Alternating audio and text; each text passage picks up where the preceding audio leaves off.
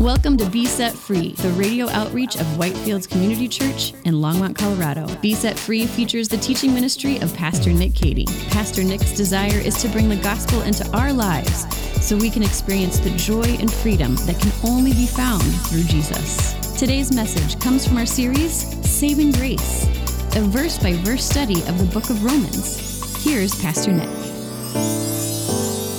Amen. I'm glad that you've joined us this morning. We're going to be studying Romans chapter 12 this morning. I encourage you to open your Bibles there, Romans chapter 12. So New Testament, and then you go Matthew, Mark, Luke, John, the Gospels, and then Acts. And then right after Acts is Romans. And we're in chapter 12, so you can turn there in your Bible or in your Bible app. So we're going to begin this morning by reading our text, which comes from Romans chapter 12, starting in verse 3. For by the grace given to me, I say to everyone among you not to think of himself more highly than he ought to think, but to think with sober judgment, each according to the measure of faith that God has assigned. For as in one body we have many members, and the members do not all have the same function, so we, though many, are one body in Christ, and individually members one of another. Having gifts that differ according to the grace given to us, let us use them, if prophecy, in proportion to our faith, if service, in serving, the one who teaches in his teaching, the one who exhorts in his exhortation, the one who contributes in generosity, the one who leads with zeal, and the one who does acts of mercy with cheerfulness. Let love be genuine. Abhor what is evil and hold fast to what is good. Love one another with brotherly affection. Outdo one another in showing honor. Do not be slothful in zeal, but be fervent in spirit and serve the Lord. This is God's word. Let's pray. Heavenly Father, we thank you for your word, and we thank you that we have this time dedicated and set aside to read it, to consider it, to apply it to our lives. And we pray that, Lord, as we do that this morning, that we would truly hear your voice speaking to us through your word. And Lord, that truly we would be people whose lives are affected by these living words. Lord, we pray that as we come to them, Lord, you would do a work inside of us, a transformative work. Lord, we pray that we would see you, Jesus, that we would understand the gospel in a more clear way, and that it would change our lives. And we pray that in Jesus' name. Amen. You know, relationships are a pretty big deal. I think you know that. They're a huge part of our lives, and we all have relationships. That's the thing. Relationships make up a huge part of our lives. We all have them, right? So whether it's a relationship parent to child or spouse to spouse, whether it's a friendship, maybe it's a dating relationship or a working relationship with colleagues or business partners, or even your relationship with your neighbors, life is made up of relationships, and our relationships are probably the most significant aspect of what makes our lives our lives. I was watching a documentary the other day with my kids. It was about the development of the internet. It was really interesting watching all these news reports from like the early 90s where people are like, what is the internet? Who's in charge of it? Like, we're never going to use this thing. It's totally useless. Like, it's never going to catch on. And apparently it did, but it was cool showing my kids, like, here's what a dial-up modem sounded like, and there were all these news reports, like I said, but here's what was interesting. They said that as the internet developed, the thing that caused it to change from being like a tool that people use, like universities and businesses use, to being something that everybody used, was when it shifted into being something that people used for social purposes. In other words, when it was started to be used for interpersonal relationships, that's when it changed. That's when it took off. And if you consider nowadays how big social media has gotten, it just solidifies this point that as human beings, we are relational creatures. We long for contact with other people. We are relational beings and social creatures. Theologians believe that this is part of the mark of God. The Bible says that we are created in God's image because God is a triune being, Father, Son, and Holy Spirit. He is one God who exists eternally in three persons, perfectly unified in dynamic relationship with one another. And we are created in that image. And so therefore we are relational beings. Not only are relationships a big part of our lives, but God cares a lot about how we do relationships. He has a lot to say about our relationships. And here's part of the reason for that. There are several, but here's one of the reasons.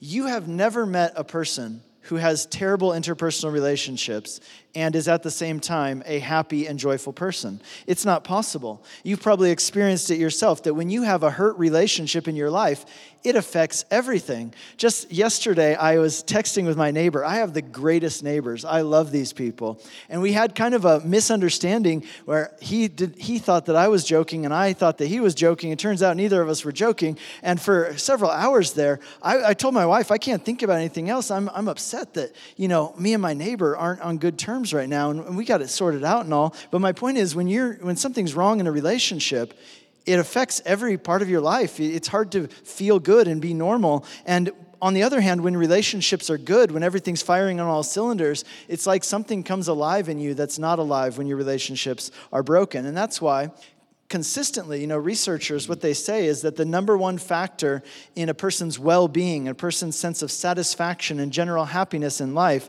it's not having money or even having success or even having fame. It is good relationships. It's relationships. See, the difficulty, though, that all of us face, we're relational beings, and yet we live, especially us now, not only do we live in a broken world, but those of us alive today in our society, we live in the most individualistic society that has ever existed, perhaps in the history of the world.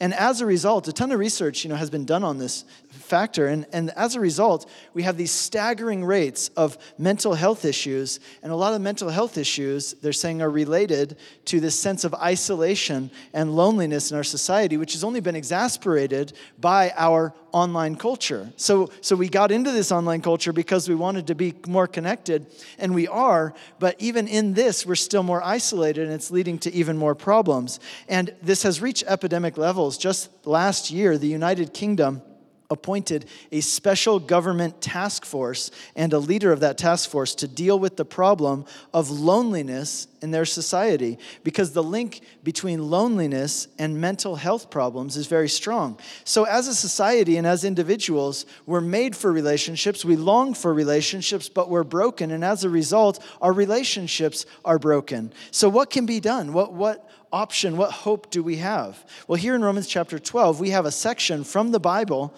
which is all about interpersonal relationships.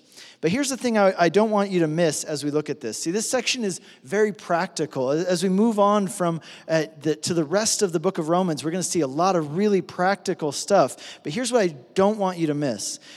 If you think that all this is about is just kind of tips and strategies, some good advice from the Bible about how you can live better and be a better person, or just some life hacks to help you succeed in life, you're missing the point of this section. There's something much deeper, much bigger going on here, and that's why the title of today's message is How the Gospel Transforms Relationships. And if you don't get that part, that this is about how the gospel transforms relationships, then you're missing this whole thing. See, this isn't just relationship advice from the Bible. This is something much more powerful than that, much deeper than that. See, this is what we need is not just good advice. There's a lot of good advice out there. What we need is to get to the very heart, the root of the problem. We need to get at the core of what's causing the problem. And what we need more than anything is transformation. Last week, Mike taught, and he said this phrase, which was great, and I just want to repeat it, that transformation means being changed from the inside out. So transformation means being changed from the inside out. It's not superficial. It's not just dealing with the symptoms. It's dealing with the core, the root, the heart of the problem. And so that's why here in this section, it really begins in chapter 1. We're starting in verse 3 because, it starts in verse 1. We're starting in verse 3 because Mike looked at the first two verses last week. We're starting in verse 3 now, but I got to tell you, we can't understand this section unless we go back to verse 1 where it says this. Therefore, right? That word therefore, whenever you see that in the Bible, just circle, highlight, underline. Whenever you see the word therefore, you need to ask yourself the question, what is that therefore? Therefore, right? So in the therefore in chapter 12, verse 1, is referring to everything that came before it. So 11 chapters worth of material, everything that came before it. And what it's saying is, because of everything that I've told you up until now, here's what it means. Here's what it means for you practically. Here's the implication moving forward. In the first 11 chapters of the book of Romans, Paul has been explaining to us and showing us what the gospel is, the good news of Jesus Christ. He explained to us that the root issue of what's wrong with the world, but not just with the world, what's even wrong with each of us individually is sin. God is righteous and we are unrighteous. And not only is sin messing up the world, not only is it messing up our lives, but it has eternal implications as well. See, God is going to judge the world righteously, and he's going to judge us too. But see, here's the amazing, incredible, earth-shattering news. It's this, that God sent his son to die for us. He sent Jesus, who came and he lived the life that we should have lived. He fulfilled all of God's righteous requirements on our behalf. And he died in our place. He died the death that we should have died. He took the judgment for us in our place. And that's God's gift to us. It's what he gives us. Jesus' perfect righteousness, he gives it to us as a gift. He accounts it to us. And he took our unrighteousness on himself. And so as a result of that, because of the gospel, now we can stand before God unashamed and without fear. And rather than eternal judgment, we get eternal life. And so Paul says, in light of all that, therefore, here's what that means practically for your life every day moving forward from here. He begins in chapter 12 by talking about how the gospel transforms our relationships. That's what we see here. And so here's kind of an outline for the chapter. The gospel changes the way that we relate to, number one, God. That's what we looked at last week. Number two, the gospel changes how we relate to ourselves. And the gospel also changes how we relate to one another and even to our enemies. So last Sunday, Mike led us through the first one of those, how the gospel changes how we relate to God. So next Sunday, we're going to be talking about how the gospel changes and transforms the way that we relate to culture and society. So you won't want to miss that. But this Sunday, today, we're looking at chapter 12, starting in verse 3, and looking at how the gospel changes our relationships interpersonally with other people. So, number one, the gospel changes our relationship or transforms our relationship with ourselves. Paul begins in verse 3. He says, "For by the grace of God given to me, I say to everyone among you not to think of himself more highly than he ought to think, but to think with sober judgment, each according to the measure of faith that God has assigned." You know, most of us, what we struggle with is, some of us struggle with thinking too highly of ourselves, and others of us struggle with thinking too lowly of ourselves. But here's what's incredible about the gospel. The gospel doesn't allow us to think too highly of ourselves, nor does it allow us to think too lowly of ourselves. I'll explain that in just a second. Are you looking for a resource to help you answer some of the most difficult questions about God in the Bible? Then we've got good news for you. Pastor Nick has written a book called The God I Won't Believe In, Facing 9 Common Barriers to Embracing Christianity. In this book, Pastor Nick deals directly with some of the biggest questions people struggle with, such as how a loving God can allow innocent people to suffer, whether God condoned genocide in the Old Testament, or whether the Bible encourages the suppression of women and minorities. Does the Bible really say that some kinds of love are wrong? And is there any actual proof that God exists or that the Bible is trustworthy? Pastor Nick addresses these topics and more in this book, which is a great resource for anyone who wrestles with doubts or has concerns about these topics. And it is a great resource for those who want to help others who have questions about these topics. So to purchase this book, search for The God I Won't Believe In, Facing 9 Common Barriers to Christianity, wherever books are sold, or visit nickcady.org. To celebrate the release of this book, we are offering a free copy of the book as our gift to any of our listeners who make a donation of any amount to support Be Set Free Radio at besetfreeradio.com. And now, back to today's message. But you know, in the past, let's say 30, 40 years, there's been this big movement encouraging people to have more self-esteem. And in many ways, that's a very good thing because, for example, it is encouraged women to respect themselves and not to tolerate mistreatment. And as a dad with 2 daughters, I like that. I want my girls to grow up in a world where they're going to be respected and valued and treated well, and I want them to know that they have value. So the self-esteem movement has really helped people understand that they don't deserve to be abused or mistreated by others.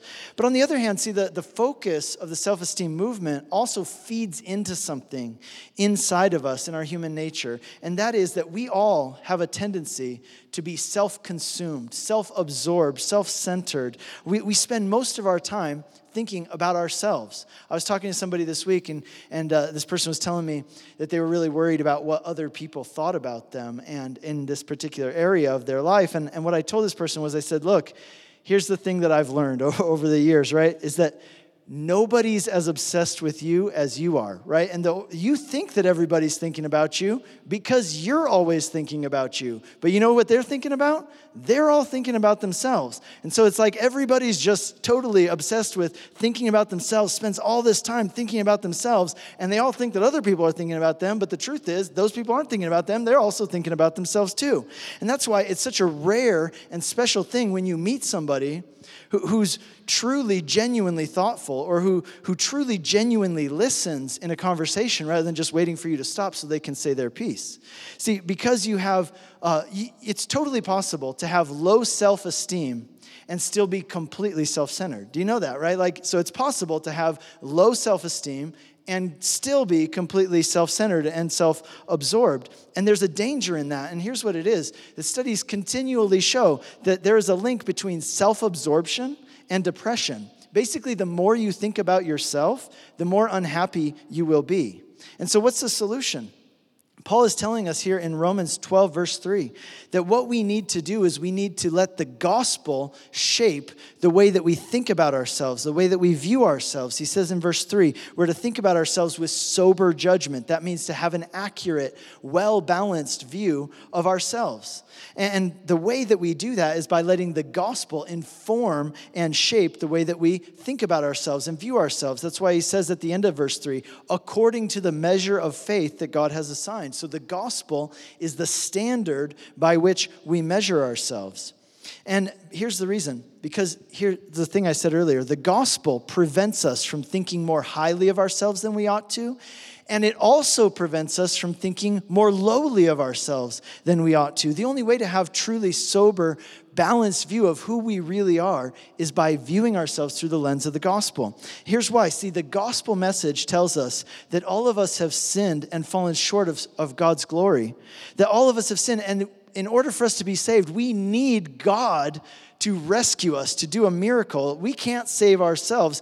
It's God who comes to us and rescues us from our own mess. And see, that truth, it humbles us on the one hand, but it lifts us up on the other hand, right? Because it says that we can't think that we're better than other people. We're all on a level playing field. We're all sinners who can't save ourselves. And yet it tells us that we're extremely valuable and precious to God. That God loves you, that you're absolutely precious and valuable to him. You're not allowed to think of yourself as worthless or trash because, look, he left heaven for you.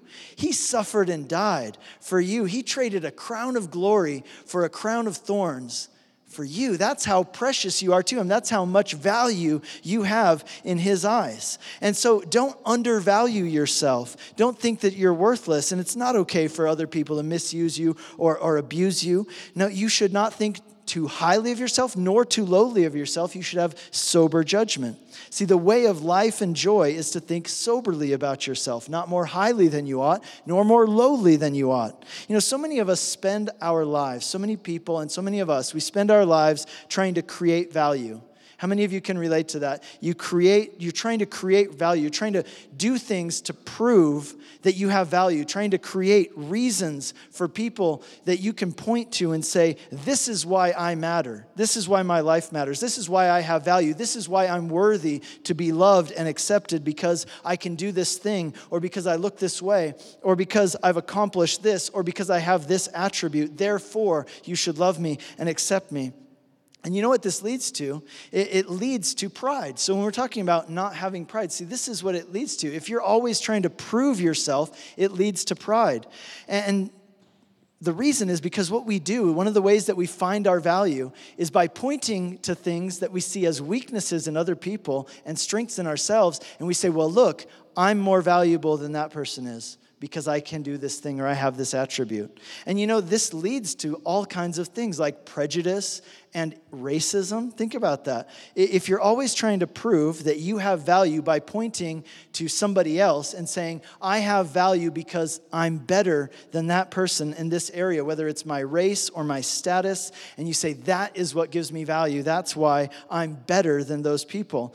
The message of the gospel totally undercuts that. It says you can't do that. And here's why. You already have value. Stop trying to earn it. Stop trying to prove it. You already have value. Look at what God has done for you. You don't have to earn it. You don't have to prove it. And therefore, you don't have to put other people down. You certainly don't have to find your value in being better than other people.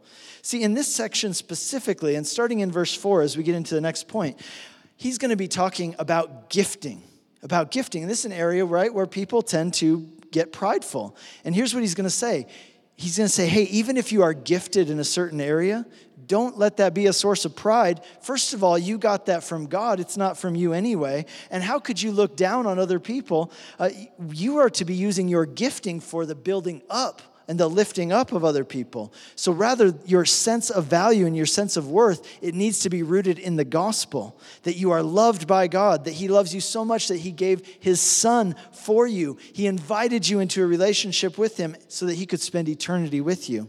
And when you really get that, here's what it does. It makes you, on the one hand, incredibly humble, and on the other hand, incredibly confident. So you can be incredibly humble at the same time that you're incredibly confident because of what Jesus did for you. And what it does is it sets you free to take your focus off of yourself, and it sets you free that you can actually focus on other people. In 2 Corinthians chapter 5, Paul says this, Jesus died so that we who live would no longer live for ourselves. See, we now live for something bigger than ourselves. We live for God, for his mission, which is all about reaching other people, building bridges, and reaching people with truth and grace.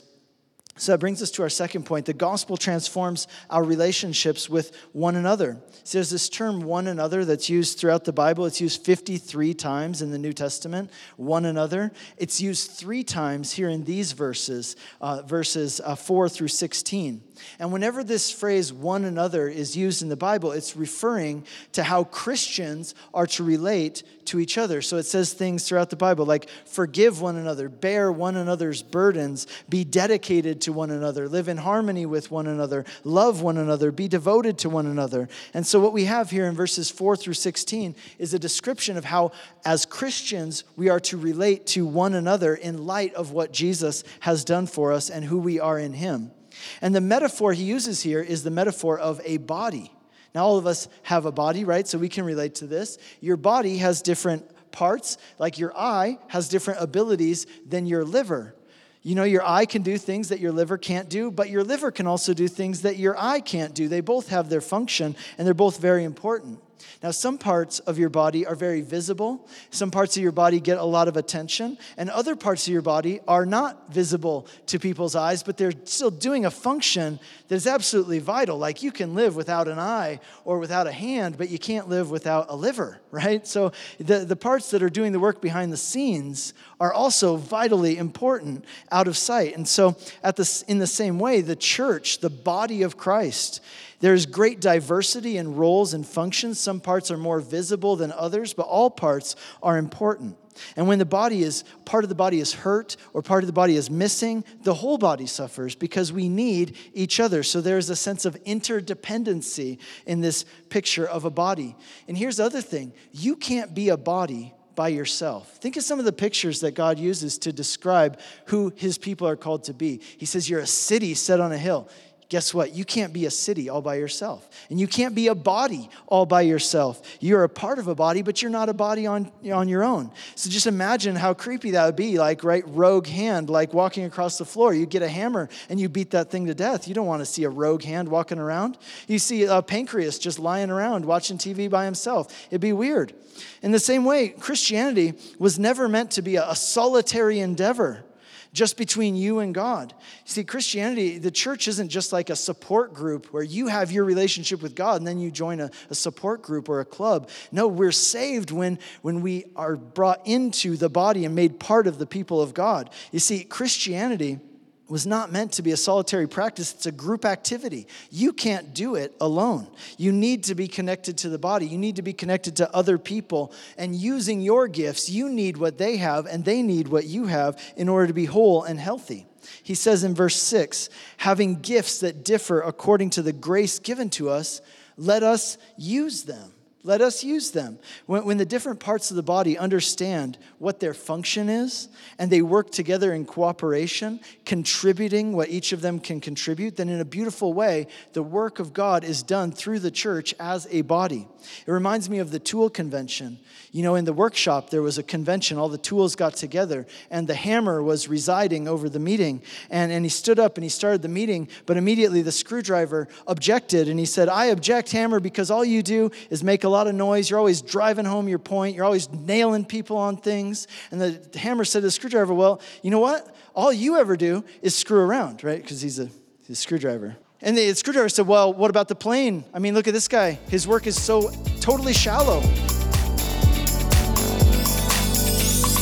You've been listening to Be Set Free, the radio outreach of Whitefields Community Church in Longmont, Colorado. We have 3 in-person services on Sunday mornings at 8, 9:30, and 11 a.m. And our 9:30 and 11 services are live streamed on our website for those who would like to worship with us online. We are located just east of County Line Road and Highway 119 at 2950 Colorful Avenue in Longmont. For more information or to hear other messages from Pastor Nick, visit us online at whitefieldschurch.com. Be Set Free is a listener-supported program.